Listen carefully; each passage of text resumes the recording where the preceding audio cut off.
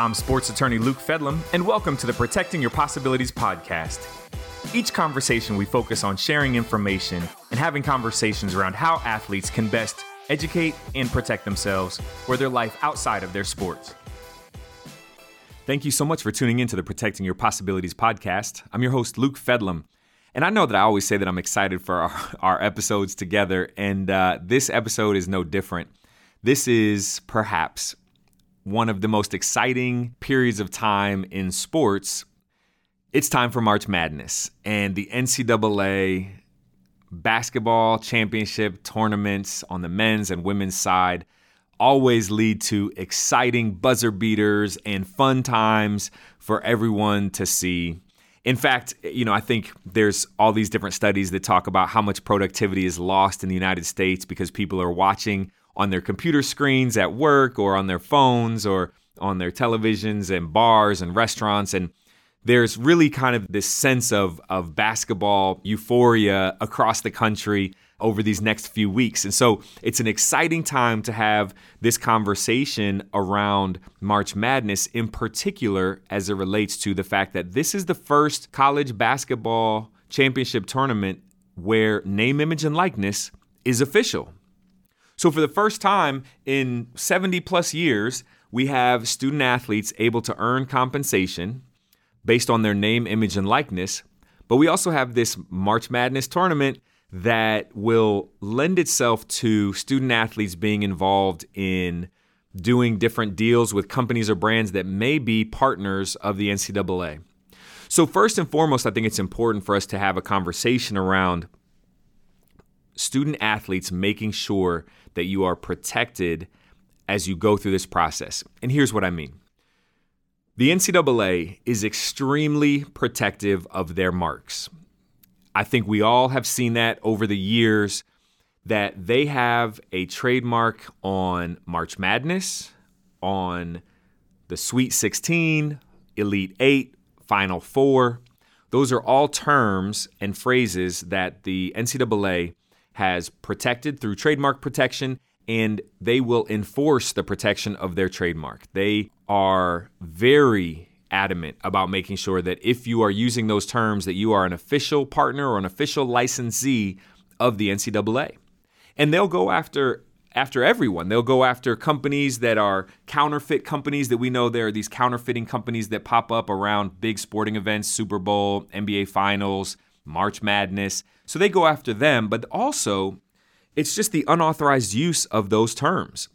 So the NCAA may go after restaurants or bars that are using March Madness or those protective terms in their promotion because they want to get people to come in and watch the games.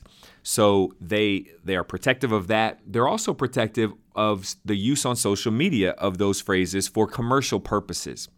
So that's where I think we start to see this now tie in between the NCAA and student athletes who are looking to commercialize their name, image, and likeness. So in this instance, what's important for a student athlete to understand is those phrases or those terms, March Madness or Elite 8, Final Four, they are protected by the NCAA. So if you are doing a social media influencing deal with a local company or brand, and you use the phrase March Madness or Elite 8, Final Four, then you have to have the permission of the NCAA in order to do that. Here's an example. Let's say a local restaurant. You have a deal with a local restaurant. Maybe it's a local chain in the city where your institution is located, and you happen to be part of a team that's going into the tournament that made it into March Madness.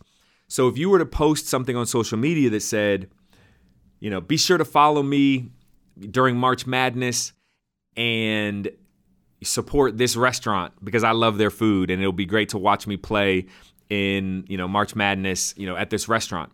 That would be something where it's commercial use of those protected marks because you are getting paid for that post. The company or that restaurant is paying you to make that post, and you don't have the permission of the NCAA for the use of their protected marks. So that's going to be something that'll be very interesting to see over these coming weeks. To what extent and what length will the NCAA go from a social media perspective to protect their marks in these commercialized ways. Because if someone just, isn't commercializing the use where they just say, I'm so excited for March Madness on social media, that's different. But if I'm getting paid by a particular brand or company to say something that includes March Madness or, Final Four, then that's a commercialized use, and the NCAA absolutely has the rights to enforce their protection of their mark. And when you think about that, we know how big March Madness is. We know that the NCAA basketball tournament, the men's basketball tournament in particular, based on the media deals that are in place, it counts for over 85% of the NCAA's annual budget. Over 85%. It's over $1 billion a year. And so from that perspective, the NCAA absolutely recognizes the value of the marks that they have, and they want to protect the rights that they have there. But also, if you don't, as the holder of a trademark, if you don't protect your rights, then ultimately you could lose your rights. So in those instances, we know that it's important for the NCAA to make sure that they are protecting their mark from other people using it, from the unauthorized use of their marks, so that they can continue to maintain ownership in those marks. And clearly, as we've stated earlier, those marks have significant value to the NCAA.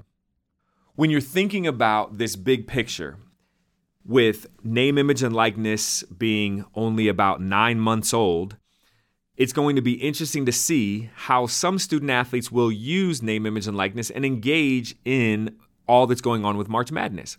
You can imagine that it's going to happen. And I think if we talk about this in future episodes over the coming weeks, we'll be able to look back and see that there are probably going to be some student athletes who are playing in the tournament who end up having NIL deals. And it could be that the company or the brand already has a relationship with the NCAA, where they're an official partner or an official licensee of the institution of the NCAA's marks. And from that perspective, I think we're going to see some really cool and interesting things there. But what we're going to look out for, too, is going to be to see how and if the NCAA goes after student athletes for their potential unauthorized use of the NCAA's marks and logos. Because here's what's really interesting, and because the question is how would they do that? Right? Because currently, student athletes have to disclose their deals with their institutions. So if they're going to do a social media influencing deal with a particular company or brand, whatever that contract is that they sign, ultimately they have to upload that or provide that to their compliance department or to the athletic department as part of their disclosure requirement.